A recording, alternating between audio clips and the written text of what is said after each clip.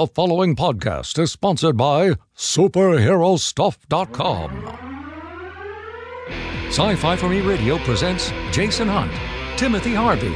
This is H2O. Welcome, everyone, to this episode of H2O. That's a slight little bit of a milestone because this is episode 125. That's right. And we have survived. Well, yes. At the point of our recording, we are so far we are currently alive. The night is still young. The night is young. The week is young. We didn't turn our lights on.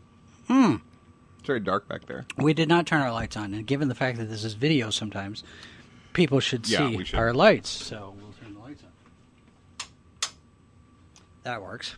All right. So much better. Those of you who are just listening, you missed it. It was very dramatic, and it's a shame. You should have watched the video. We should put some special effects or something in, so when the lights come on, there goes pow. There you go. Right? It's fireworks. Lens flare. Lens flare. They're not using it on Star Trek anymore. I guess it's free. It's available now. Well, and did you notice that our opener, when I've got the logo, I positioned the logo to match what's behind us. So I'm trying to be clever. So reports from the set of All Creatures Here Below, which is the movie that's being shot here in Kansas City that Karen Gillan is in. Yes. Word has gotten back to me that she's very nice. She's very, very nice to surprising. work with. So, so that's... I'm not going to get an interview, I don't think. I haven't heard back from the reps. Yeah, but hey, you asked. I asked. You did. And I went through the proper channels. I didn't just show up and Right. say, "Hey, Karen, how can no." But that's not what we're going to talk about today. No. 125 episodes. Let me knock over our desk. If you knock over the coffee, we're done. I'm just saying. You'll riot. I will riot. If you knock over the coffee, if the coffee dies, we riot. There's a T-shirt. There's a T-shirt. There's a T-shirt. If the coffee dies, we riot. That's right. Okay, so or a poster. If the coffee dies, we riot. And then our logo on the bottom. There you go. I think okay, we'll work on that. I'll add that to my list. Right? Yeah. The very, very short list we have. Right. Wait. I used the wrong word. It's a short list, but there's multiple columns.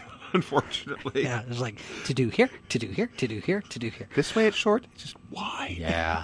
Okay, so out of those 125 episodes, how many of them do you think are really, really, really good, and how many of them do you think are just crap? I would like to think that we're hitting at least 25% really, really good, and maybe another 25% good, and then maybe another 25%. Well, that's okay. Yeah. And then 25%. I'm not listening to that again. I would take basically a roughly 50% above the basal, the acceptable line. Right. I think they could be doing pretty well considering. Because that's a lot of 100. It's not just 125 hours because we do go long. You're looking at probably, I'd say realistically, we're probably looking at 200 hours in there, and 200 hours. 200 hours of anything. Yeah. If you can get 50% that's above the the good line, I'd be happy with. Okay. Well, that's better than average. Yeah, I know. I ran across on Facebook. The reason why I ask, I ran across on Facebook a meme. It's a photograph of Ridley Scott and a quote from him. And I tracked down the quote because, everything on the internet is true. Right, and memes are notorious for being things that someone never actually said. Yes. So this is actually a quote, Ridley Scott at the Venice Film Festival. Quote, "I think movies are getting dumber, actually. Where it used to be 50-50, now it's 3% good, 97% stupid. I'm not criticizing Hollywood because I work there, but I'm saying this is the way it is. Commerce is taking over art." Now, when I saw that from the director of Prometheus. From the director of Prometheus, yes. But also Alien. Blade Runner. Yeah. When I saw that quote about 97% stupid, 3% good, I thought, that sounds really familiar. Yeah. He's quoting Sturgeon's Law, yeah. which is 90% of everything is crap, to paraphrase. Sure. And it got me thinking, because we have been talking, we talked on this week's Sci-Fi XY, Sonia and I were talking about the sequels that we're getting, and the question of whether or not we're dealing with diminishing returns as far as sequels go, because Star Trek Beyond dropped 69% week to week. Sure. Batman vs. Superman dropped 83% week to week, and all of that. So are we getting sequeled out? Are we faced with sequelitis? That's kind of the tone, the conversation we had over there. But it got me thinking also, are we now at the point where Hollywood is in the mindset that all we want is the tentpole blockbuster, smash 'em up action set, sequel, franchise film, rather than something like, pull a title out of the hat, Notting Hill, or About a Boy, or something that's by itself, standalone story that's not part of a franchise. It's not a sequel. It's not a prequel. It's not a reboot. Usual Suspects. It's one movie, and it's self-contained, and it's not a huge budget. It doesn't cost $150,000 bajillion to make. Right. And so you don't have to have $1 billion and $2 plus to make it back in order to break even. Right. And all all your of advertising that. budget is not included in your. When they talk about the budget of a movie, they're not talking about the advertising budget. That's a separate number that you have to make back to make profit. And the studio usually spends about the same amount of money marketing the movie as they do making the movie. So if it's if the movie costs $150 million to make, then you're tacking on at least another $120 million on top of that for marketing expenses. Sure, because to some degree that's makes a certain amount of sense because you're marketing it worldwide. I mean, you're not just marketing it to you. But advertising is expensive. What? Yeah, it's true. I've heard tell rumors. I work in advertising. I know. I'm cheap. Well, maybe that's my problem. That could be the problem. That could be my problem. Yes. So if the answer to your question is, and I have not got a chance to listen to the XY episode yet. That's because it's not out yet. Okay, good. So, Sci-Fi XY, 10 o'clock Saturday morning. Because I would say that the law of diminishing returns on sequels is a given. Yes. For one reason would be the very simple fact that, especially with your action films, your adventure films, if every time you have to save the world, next time you got to save the world bigger. Right. And so your cost goes up. Almost inevitably, you almost never get the smaller picture, the smaller, more intimate sequel. No, you don't. So by in terms of story, you're almost required to escalate every single picture. Well, because and then your budget goes up. If you follow the 3-act rule, which is what gave us trilogies for the most part. You have Act 1, Act 2, Act 3. Sure. Act 2 is always the darker part of the story. It's the hero is facing unsurmountable challenges and everybody's dead and Empire everybody's Strikes sick. Back, Wrath of Khan. Yes, all of those things where the second movie in the trilogy is usually the villains could win. Right. And it's, oh no, what's going to happen? The villains could win. But of course, you've got your third act where everything resolves nice and happy and the Ewoks, the teddy bears beat the stormtroopers. Which is interesting how well the 3 new Star Trek movies fall into that category. Do they? Yeah, well, because the first one is the introductory episode where you introduce the new crew. The second one, they go dark because you have the conspiracy inside Starfleet and the Khan analog. Right. And then this one... Wait, Khan? Yeah. And we have a review up, by the way, on the website of the new Star Trek Beyond. Yes, Tom Townley. And who also enjoyed the film. Yes. And it is actually in the most optimistic and upbeat of the films, I think, in terms of in the Kelvin timeline. In the Kelvin timeline, and honestly, again, like I mentioned, I think I mentioned this last week. The crew, the cast, feel they clearly are inhabiting the roles in a way they're comfortable with the parts. And I read somewhere that Carl Urban almost wasn't in it because he felt that McCoy was being marginalized by the script, and ended up they did rewrites to give him more to do. It's entirely possible. Well, it's an ensemble cast, so that's always a risk. Well, it's why Denise Crosby left Next Generation. Yeah. So, and even though you think of McCoy as being, your longtime fans often will think of McCoy as being part of the big three. Sure. It's also sometimes you don't have a line for the Doctor to say. So no, I completely get it.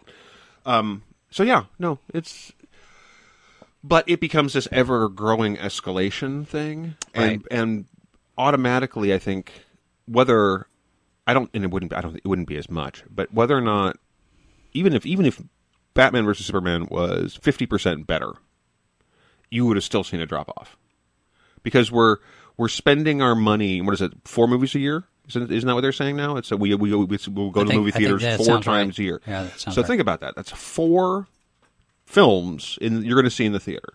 Right. Everything else you see on DVD or you'll download illegally. Or legally, because you can do that too. Sometimes. Oh, a lot of that stuff it's distribution model now. People are buying fewer DVDs and Blu-rays. So ultraviolet files. Yeah. So it becomes this. We're building to a point. I think ultimately we're going to build to a point where it's going to collapse on itself, because we're seeing so much more move to television and the longer form storytelling possibilities of television. So your 8-episode, your 10-episode, your 12-episode model. Right, the binge watching model. Yeah, because you could basically sit down and watch it like you could watch it while you're watching a movie. The final Divergent movie is going to go to TV, and they're going to use it to launch a spin-off series. There you go. But I think they're doing that because they're trying to salvage it. Oh yeah. I don't think they're looking at that as that's a punt to me. Mm-hmm. That's they're calling an audible, to use some sportsing language there. Because we're well-rounded people. Oh, we yes, understand sportsing language. We understand that sports happens. Yeah. Although I did hear a very interesting thing on NPR today about the American rugby, the quick rugby game. Games are 14 minutes long. Really? Fast and brutal. And It's like they're thinking, we could sell this here. And I'm like, actually, you probably could. That's what we should do. We should challenge IO9 to quick rugby, right? Who do you think would win? I looked at some numbers the other day, by the way. Oh, yeah? Yes. Encouraging numbers. They would be even more encouraging if our audience was bigger, but comparing our performance numbers with that of a particular site that won't be mentioned because I already mentioned it. Right. Yeah. We're doing okay. Good. Did you see Nick Denton filed for bankruptcy? Did he really? He did. Yes. The owner, founder, face of Gawker Media. Well, he did get hit with a pretty sizable lawsuit. Yes, he did. And when you get that kind of judgment against you, a lot of times you don't actually end up paying anywhere near what the judgment amount is. Right. And that means even a percentage of that is a lot of money. You mean the court judgment, not just the audience, the public judgment. Oh, the public judgment you often pay is often far worse. Because that often never goes away. He filed bankruptcy this week. Yeah. Well, and hopefully that will not get in the way, because for all the fact that we obviously have a certain amount of friendly competition with everybody else who's doing what we do. Right.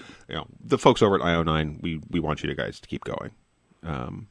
Just not quite so much. Well, we want them to keep going because they're good to have them out there. More for the fans. Just not quite so much. Sure. So yeah, I think we run into that weird model that we've gotten into, and we've talked about this before, is that since Hollywood is a industry, it is a profit-making, it is a business. Right. And it's arguable that it's never been about the quality of the art. It's always been about putting people in seats and giving them a flickering picture. Yeah, you got to sell tickets. And if you look at the volume of what's come out of Hollywood since the dawn of Hollywood, I would wager 90% of it is crap. I would say that's a fairly good estimate. Statistically. And not to say that these folks are actually, again, so many very, very bad films are made by people who are trying really, really hard to make a good film. Mm-hmm. Yeah. Okay. I can see that. There are certainly people with good intentions. Yeah, certainly there are. Sharknado films are clearly not made to be good films, but they are actually.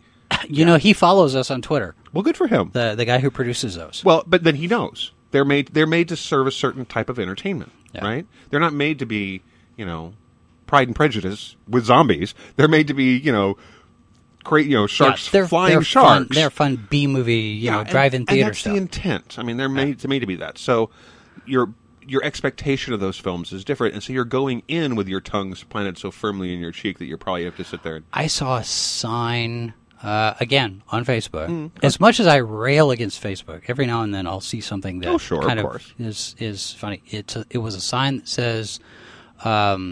And I'm paraphrasing because I can't remember it right off the top of my head because I don't have an eidetic memory, and I haven't slept that much.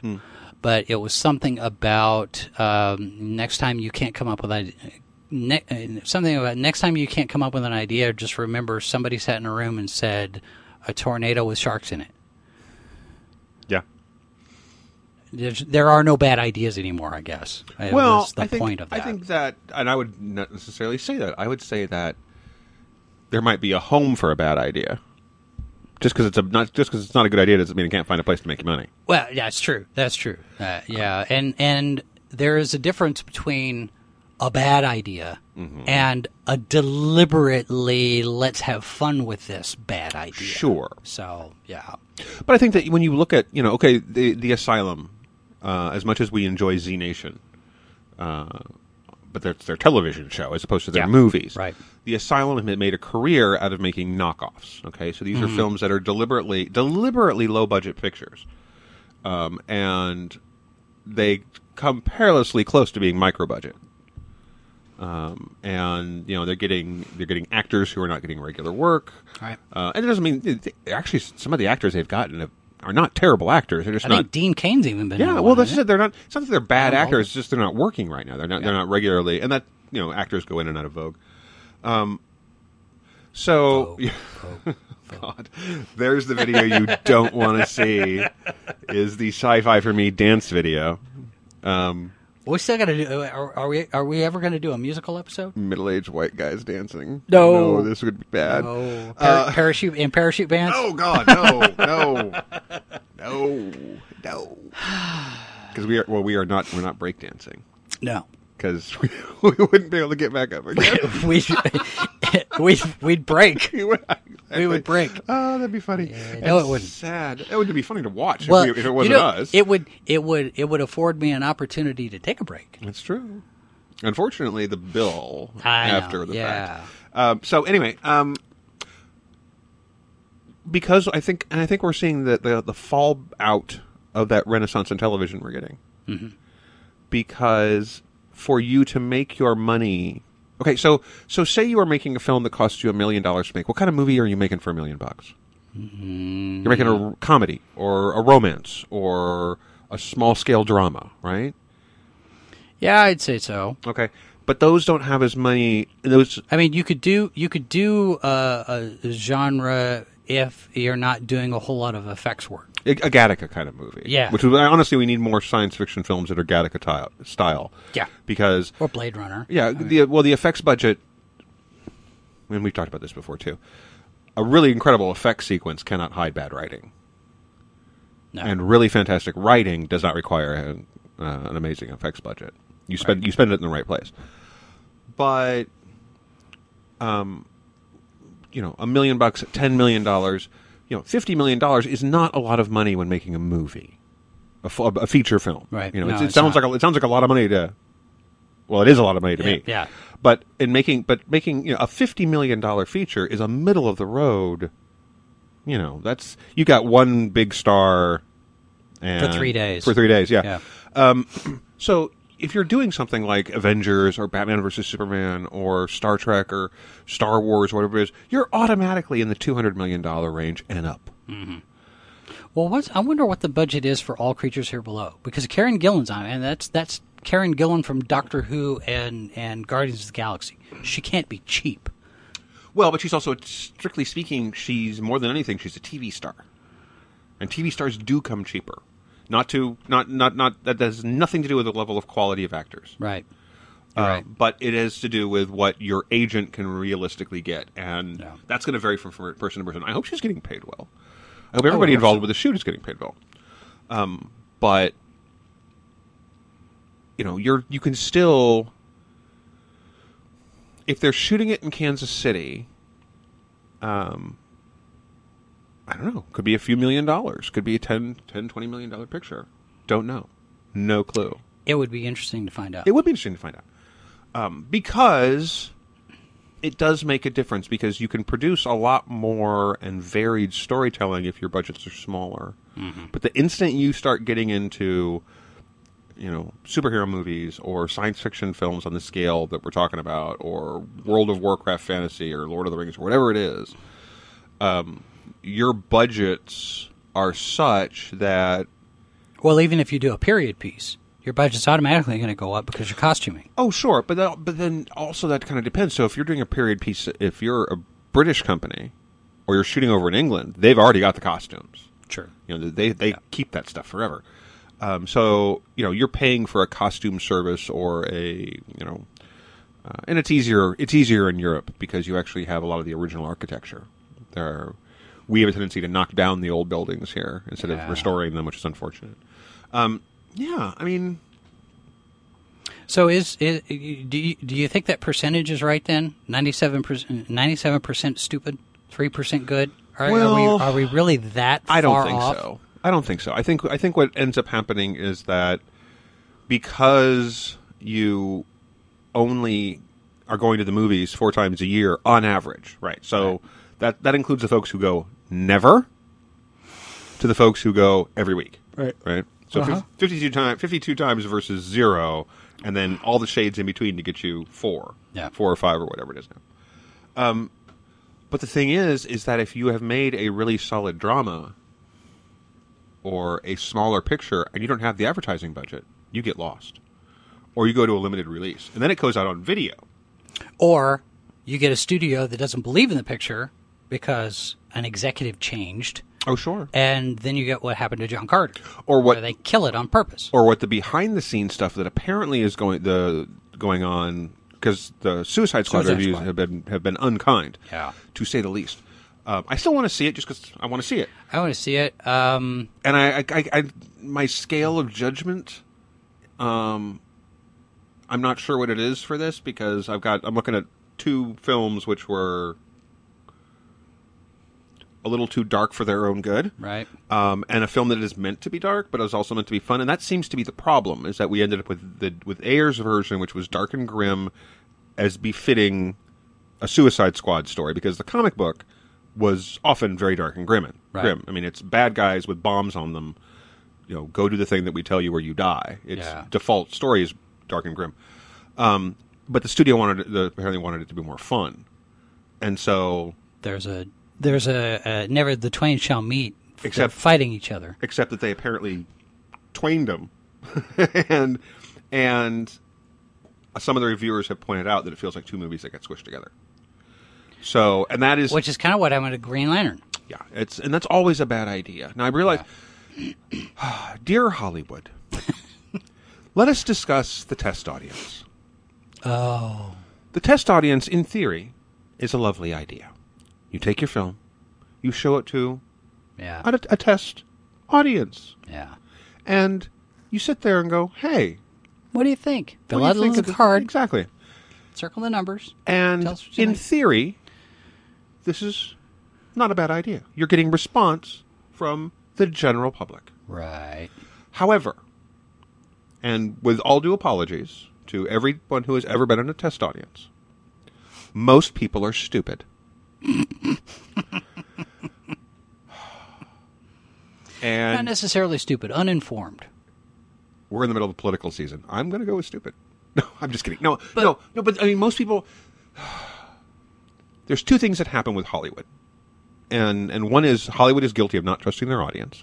Right. All the time. All the time. And that's because they're thinking of it from a business standpoint as opposed to an entertainment standpoint. Yeah. That's the root cause of that, I think. Yeah. But also, they count too much on the idea that the film has got to be this crowd pleaser across the whole general audience. Right. And then they have this notion that 1 or 2 or 4 or 5, 10 test audiences is entirely representative of the world. Right. Well, it's like it's the movie industry equivalent of polling. Yeah. And if again, we're in the middle of political season, so you can find polls everywhere. And and within a certain band, they're going to agree with each other. But then you're going to have these like wild outliers and all these different things. And that's because because most polling is still handled by calling landlines, right? Mm-hmm. And most of us aren't using landlines anymore. Some of us still have them. My parents still have a landline. Well, and part of that is not only are they calling just a select group of people, but those select group of people are not always answering truthfully. Oh, sure, of course. Polls, and I think that could be part of that too. Right. When you go to the test audience, well, I don't want to say anything bad because somebody's going to feel bad if I say something bad about the movie, so I'll say something good about the movie. They love it! But also, if you're, look, okay, DC DC versus Marvel. Here's an example, right? So the Marvel movies have been a very, very successful model of storytelling, right? Yes, $10 billion successful. Now, if you take those films and you lay them on top of each other, story-wise, they're remarkably similar. You're not saying that they're a formula. Marvel movies have a formula. And it's a successful formula, and good for them. Yeah, they have found a successful formula. DC does not have this, but DC started off, and this is going to sound like I'm defending it, but I'm not. I'm using it as an example. DC started off going, okay, we're going to root our movies in this notion of reality that feels a little more real. Right. That's going to make them darker and grimmer and a little more negative and a little more cynical. And we're going to do this, and this is what we're going to do. Okay, and they put it out, and Man of Steel made tons of money, very profitable film. Yes. Batman vs. Superman came out, turned a profit. Was it as much as they wanted? Of course not. No. But it still made money. And then so Suicide Squad's coming out, and apparently the biggest change that was happening with Suicide Squad is the people who cut the trailer made it look like this rollicking, crazy adventure flick. Yeah. As opposed to what sounds like Ayers made, a psychological criminal drama. Like The Usual Suspects or Seven. Which is kind of what Ayers is known for. He's known for think kind of, Uh-huh. So if you're gonna hire the guy to direct that film, let him make that film. Right. And I'm not leaving aside what all the madness that actually sounded like set life was. Oh, man. Because it sounds like as the director goes, he's hell to work for. And I don't think I would ever want to be an actor on one of his sets. But I could write for the money. I could tell you a story. But I'm not going to tell you that story because I'm out of coffee. Oh yeah, we need to take a break and let you hear from superherostuff.com. We like them. They have all kinds of cool stuff. And not just superhero stuff. When we come back, we will continue our discussion of Sturgeon's Law, Scott's Law. Is that going to be the corollary, Scott's corollary to Sturgeon's Law? There you go. When H2O continues right after this. This is Sci-Fi for Me Radio. Where can you get the latest cool superhero and sci-fi merchandise? SuperheroStuff.com! From t-shirts to keychains to cookie jars and everything in between. Superhero Stuff has added more buyers to the staff, which means more stuff, which means more for you to choose from. And don't forget the Hero Box, the must-have superhero mystery box. A $70 value, just $49. Visit SuperheroStuff.com today and gear up with your favorites. SuperheroStuff.com, where heroes shop. I'm meteorologist Brian Busby. If you're traveling to a convention this weekend, especially if you're a cosplayer, it helps to know what the weather's going to be like. Rain and fur don't mix very well, now do they? That's why every week Sci-Fi for Me gives you the weather forecast for every city hosting a convention. Those we have on our list anyway. And that's worldwide, not just in the United States. It's part of our commitment to bring you content you won't find anywhere else. Just click on the Conventions tab over at sci-fi4me.com, your portal to the science fiction multiverse. Whoa, where'd you get that shirt? Bought it at the convention last week. It's an Atomic Cotton design. Atomic Cotton? Yep, they got t-shirt designs from sci-fi, horror, cult films. All the shirts were really unique and fun. I had to get one. I gotta wait for another convention, though? Nope, AtomicCotton.com. I ordered a shirt. Shipping was super fast. Atomic Cotton, where Erica and Zach combine their passion for art and film to create wearable art. All original, made with a love for the genre. Coming to a convention near you very soon, or find them on the web at AtomicCotton.com. Atomic Cotton, shirts and art for fans by fans. Hi, this is Sonia Rodriguez, and I want you to join me for Season 2 of our summer podcast, Sci-Fi XY, right here on Sci-Fi for Me Radio. Technology. We loves it, right? It's our precious. As it waits for us in a dark alley. Yeah, no kidding. Back Although, on No, go ahead. I was going to say, although I do think that it's entirely possible that I may be the savior of humanity when the Great Machine Uprising comes. Considering, you think? well, just because how much my technology breaks around me, I think it might be deliberate. I think they're trying to sabotage me. I think they can see into the future, and they know that one day I will stand against them. And if they can just stop me now, we've been having technology problems on some of our software that we've used to record. So I put it on the Facebook. Anybody that knows Adobe, because for whatever reason, really, really, really big projects tend to break my software, which it shouldn't do. It shouldn't do. No. So there's something somewhere in the software, and I think it's because it's trying to crunch so many media files, because 5 camera shots and your 2 hours project and whatever. So I uninstall, reinstall all the software, get all of the updates again, and put all of this stuff back in there and put it all, I think, where it's supposed to be.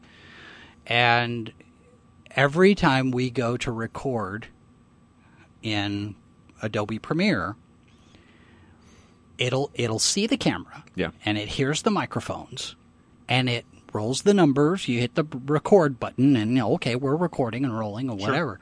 And then when you hit stop, you get a little pop-up that says, what do you want to name this file? Mm-hmm. So you name the file, you hit OK. Up until that point, it's working just fine.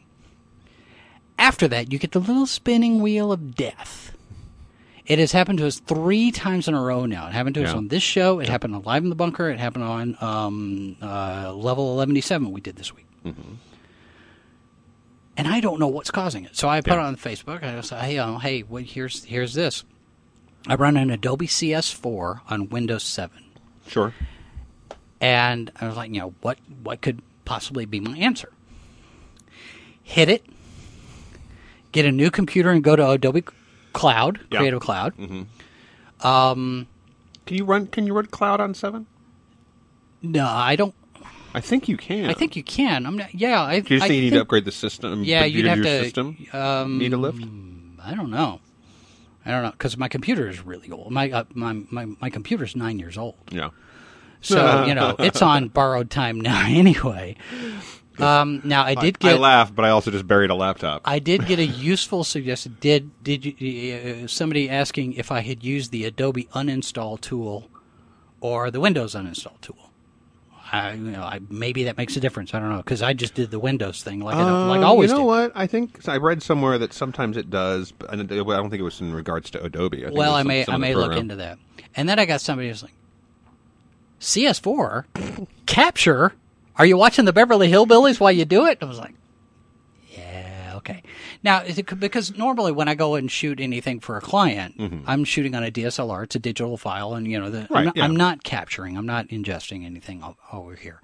This is admittedly older technology that we're using to record our podcast here in the studio, because it's equipment that I don't have to take out in the field. Right. So we can just stay here. It just lives here all the time. Sure, of course. And it works. Generally speaking, it kind of works. It works often-ish. It works-ish. But I think we're starting to use Audacity a little bit more to record. So, of course, all of this happens after we decide to go on video for H2O from now on. Speaking of which, 2 weeks. In 2 weeks, we are going to be out at Worldcon. Yeah. Next week is Kansas City Comic Con. I know. I mean, it's just like boom, boom, right there on top of us. Goodness, I know. We were just having meetings in February about this and making plans, making lists, and here's what we've got to do. And we've got to do these things and this and that and the other. And it's like, it's 2 weeks from now. You know what they say, when you get older, time goes by quicker. I don't think it has anything to do with getting older. It has to do with the fact that we're busier. Yeah. Well, and my July just went away. Well, and that's interesting because I've noticed that for all especially since the last few months for me, those of you who've looked at the site, you'll see that there's very few articles for me over the last several months.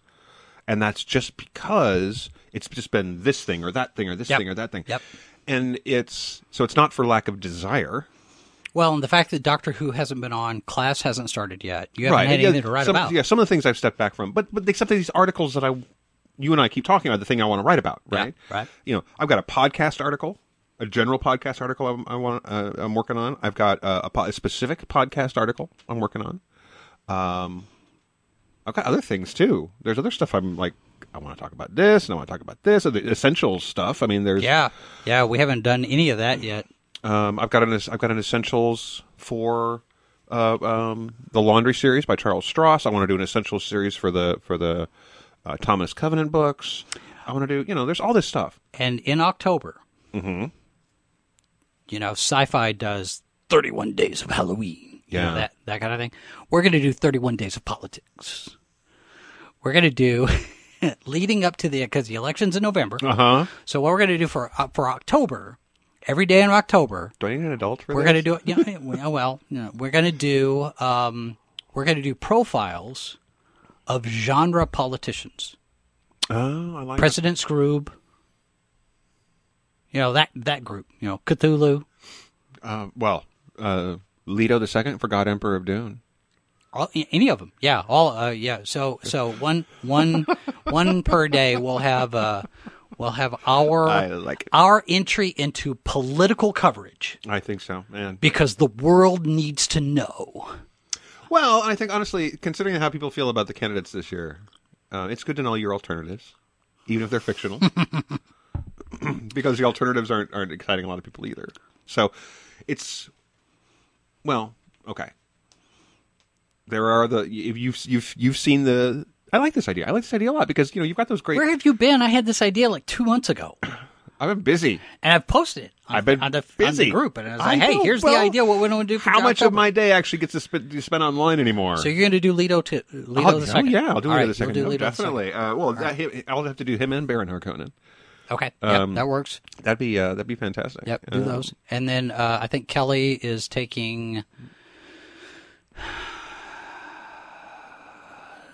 Zephyr Beeblebrook. Oh, sure. I think she's that's the one.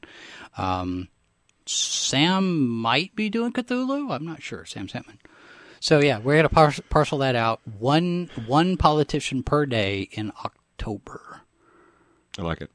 If everything goes right. If the stars are right. Yeah. So what was it? Good Lord willing, the creek don't rise. Yeah. Well. And the horror version of that if the stars are aligned. So, yeah, 90% of everything is crap. Sturgeon's law. Okay. Scott's corollary: 3% good, 97% stupid. There's a thing that happens, right? So, and that part of that is the world got smaller. Yeah. So we're not just telling stories for the American market. We're telling stories for the international market. And a lot of times you're telling stories for the international market more than you're telling for the American market anymore. Well, yeah, because quite frankly, once you factor in the number of eyes in the international market, it makes the American market look kind of small. Well, and that's even affected opening dates. Oh yeah, Used to be if it was an American Hollywood picture, it opened in America first. Sure, America. Mm-hmm. But what's interesting also is that we know distributors. We know people who that's been their job, right? And a lot of them have gotten out of the distribution business. Our friend Hamad, who used to be a distributor out in L.A., and his distribution business he tightened it up until finally he got out of the distribution business entirely. He's producing now. But it used to be you had a German market, and you had a British market, and you had a French market, and now it's like these large areas, and then of course there's the Chinese market. Oh yeah, which is huge. Which is huge. And again, we come back to the fact that Hollywood is a business. And what? It's sad. You mean it's driven by money? Yes. Yes, that is exactly what I mean. And there's a possibility that people could be greedy?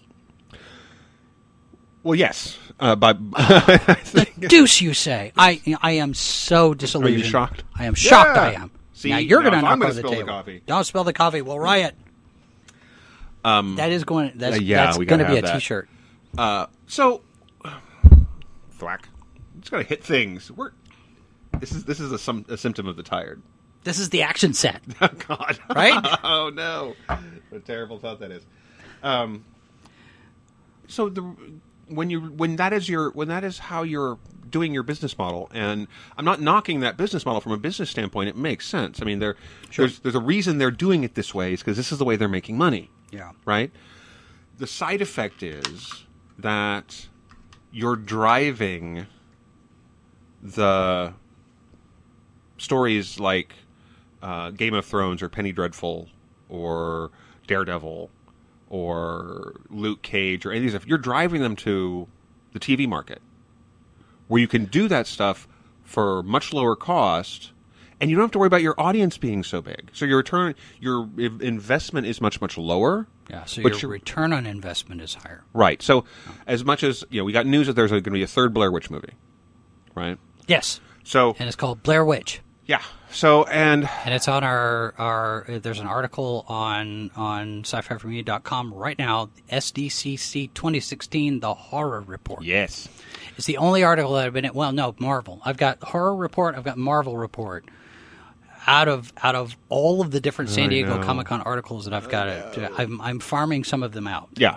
Because you just have to, because there's just way too much news to disseminate, to distill, but unpack. Blair Witch is kind of is one of the gold standards for.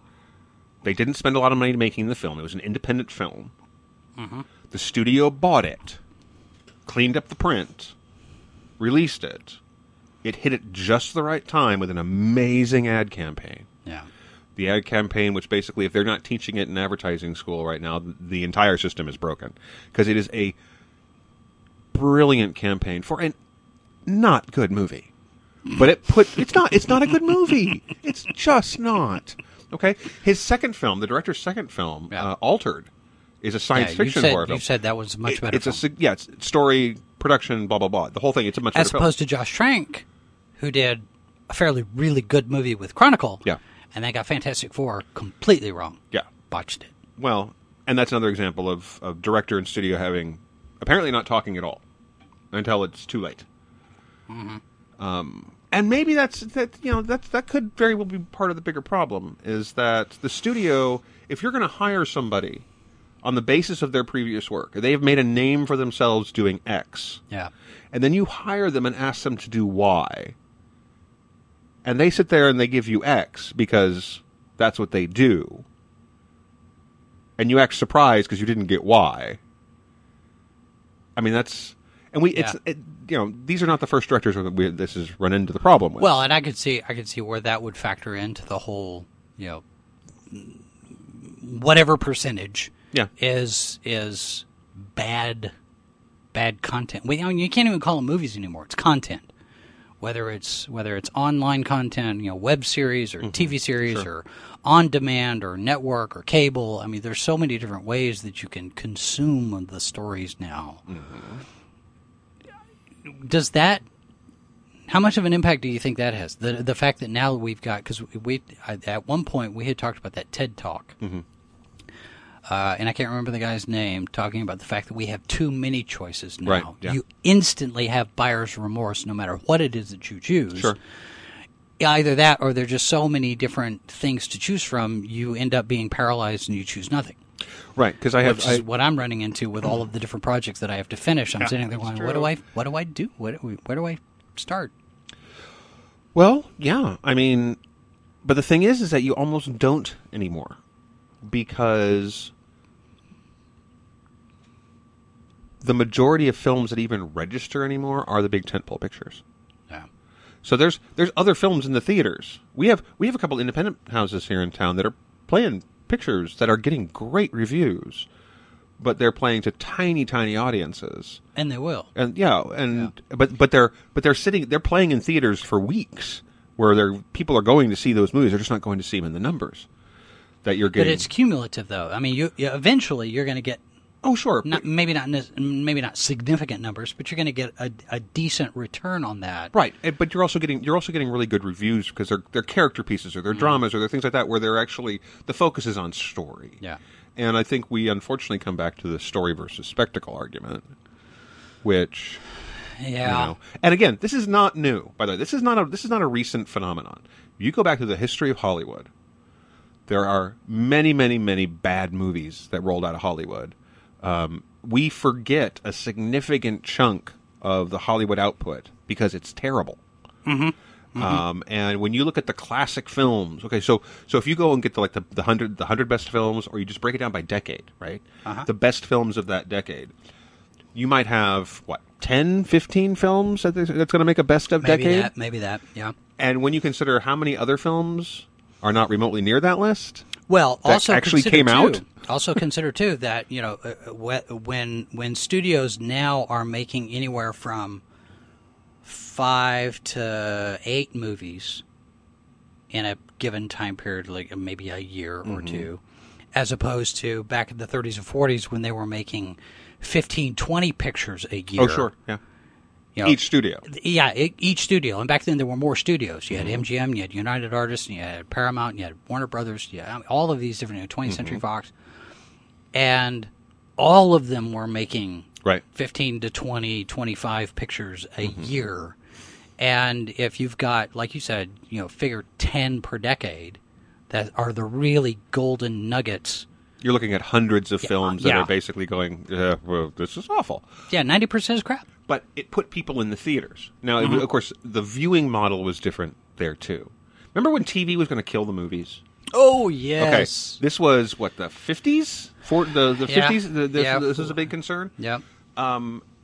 We're kind of seeing that now. And I don't think it's not really TV, though. It's at home. Right. Yep. No, I can see that. It's the personal view versus the movie theater view. So you're watching it on your tablet or your phone. Stop watching movies on your phone. It's too small. Just stop it. It's not good for your eyes. And stop shooting video vertical. Oh, God. Doesn't go like this. No. If you're shooting video, you turn your phone sideways and shoot it like that. So it looks like what you'd see in the movie theater. You shoot it proper orientation, right? Welcome to the personal bitch portion of our program. Have I told you about my lawn? That's not a lawn one so much as okay. As an editor, cutting this is terrible. Yeah. This is easier. Be nice to your editor. They know where you live. Now, for those of you who are listening to this podcast, you have not seen anything that we've just done. Take your cell phone. Hold it vertically. Go to YouTube. Yeah. Watch our show. Yeah. Anyway, listen to our show as well. That's a vertical. Oh, you know what you could do? You know what you could do? You go to YouTube. Yeah. Right? And go to podcast.com. Yeah. Right? Click on play at the same time. Same time, yeah. And you can watch us on YouTube and listen to us on podcast.com. And inevitably there'll be like a quarter of a second off, and it'll just be this weird echoey but, blurb yeah, thing. That's right. That's right. Don't do that. iTunes. We're also on iTunes. We're also on now Google Talk. Yes. No, Google Play Music is the new. We're also on. We're now on Google Play. Sure. 10 podcasts. When I looked at that the other day and realized how many podcasts we've got, and I'm sitting here thinking, all of the people that are involved in this site are volunteers. Yeah. And don't get paid. Yeah. And we just picked up a correspondent in Auckland, New Zealand. Yeah. I like that. So That's it's very like exciting. now we're global again, which is good. But yeah, all volunteers. We put out all of this content. We had 10 podcasts. And I was talking to somebody over the weekend, and she was like, "Well, your podcast on Google Play?" I was like, "Wait, you can put podcasts on Google Play? I did not know this." So let's go to Google Play and find out how. Sure. And it took me forever to find how to get them there. Really? Because if you go to Google Play, there's nothing.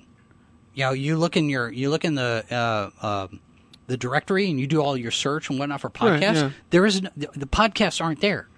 Oh. I'm not sure how you find it. It's just somewhere in Google Play Music, I guess, or somewhere in there is podcast. I was like, this is not very user friendly. I mean, because it's oriented toward music. So you're saying basically, go find us on Google Play, but you're not going to be able to tell us how. Well, you can go to Google Play Music. And you can search Sci-Fi for Me, and they should show up. Okay. Because now they've been in long enough. We should confirm that. I did. Okay. I did. I got an email confirming. Just saying. Yeah. So yeah, we're on Google Play Music now. iTunes. Okay. iTunes, rate and share so we know that you're listening. Please. And funnily enough, and I don't know why this is, we have been getting traffic on the Facebook page for Comic Con Carney. Have we really? We have, which is the comic book news program that has been in abeyance for about a year now. Yeah. A year and a half.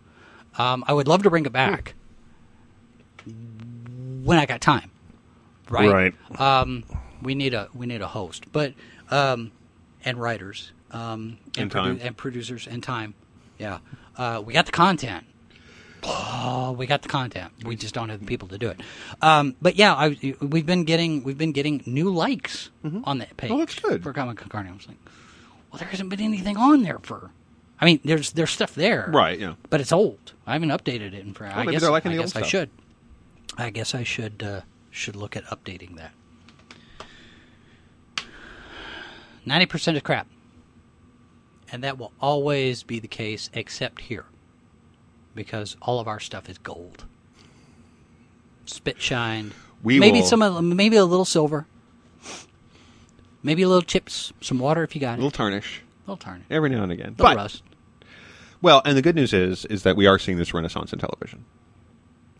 We are seeing a model that, again, the British were doing for a long time. Right. And a lot of that was budgetary. I mean, they had less money to spend on their productions. Mm-hmm. Yeah. Because even today, the BBC is still funded by a tax. You're paying the residents of Great Britain are paying for their television, right? In a way that money is production money. So it's always been smaller than what we've had to play with here. So, but the storytelling model, I think that is the real luck that we have in this time. You and I have got to live through the 1970s and 80s with the surge of movies, the really creative stuff that came out of those decades. Right, yeah. And now we get to live during the period where television is having this renaissance after, I'd say, probably a couple decades of dreck. Sure. Well, we're also living through the time when the internet has made us all stupid. So, there's pros and cons here. Well, no, the internet has actually given opportunities for the stupid to be a little bit more visible. Well, yeah, and it's where the angry people go, and we know. Well, at least we know where they are now. We need to get them all to log on at the same time. Just lock them in a room, and then just lock them in a room. Quarantine them, and the rest of us will go on to have lock them in beautiful a room. lives. If you are one of those angry people on the social media, we're on Facebook, Instagram, Twitter, Pinterest, Google+, Tumblr, YouTube, Twitch.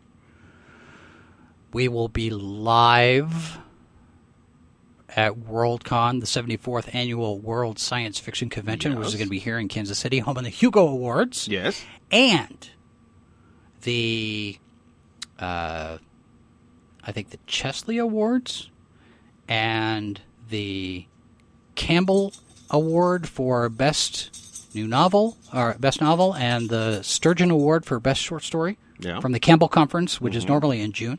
They're going to be doing the academic track at the WorldCon, so we get those awards. All of that's going on. Star Wars Day. Charlie Lippincot's going to be there. Gary Kurtz is going to be there. It'll be very cool. So excited. Still don't have any confirmation on Mark Hamill, but we want people to tune in. I have no idea how long we're going to go every day. We may do it in blocks just to make it easier for the recording and the download and the upload and the whatnot for YouTube. Because I don't know that they can handle a 12-hour video. Probably not. Yeah, we may do it in chunks. But yeah, we're going to be live at WorldCon next weekend, Kansas City Comic-Con. Over this weekend, we will have new episodes of Level 1187, Sci-Fi XY, Rogues Gallery. Those last Level 1187 and Rogues Gallery are a Marvel and DC, and we'll be talking about all the San Diego Comic-Con news. You've got Zompocalypse Now coming up. Hopefully, if fingers crossed, folks, it'll go out Friday. Fingers crossed. It'll be Friday night, but it'll go out. Fingers crossed. Cross the fingers. How many more episodes of Preacher? Is this the last episode? This is we're talking the finale of this season. Right. And then we are coming back. Fear the Walking Dead. Fear the Walking Dead. And then we have the regular Walking Dead coming back. And and we're also going to continue to cover Dead of Summer, which we have so this week you're actually going to get a Zompocalypse Now and a Dead of Summer review.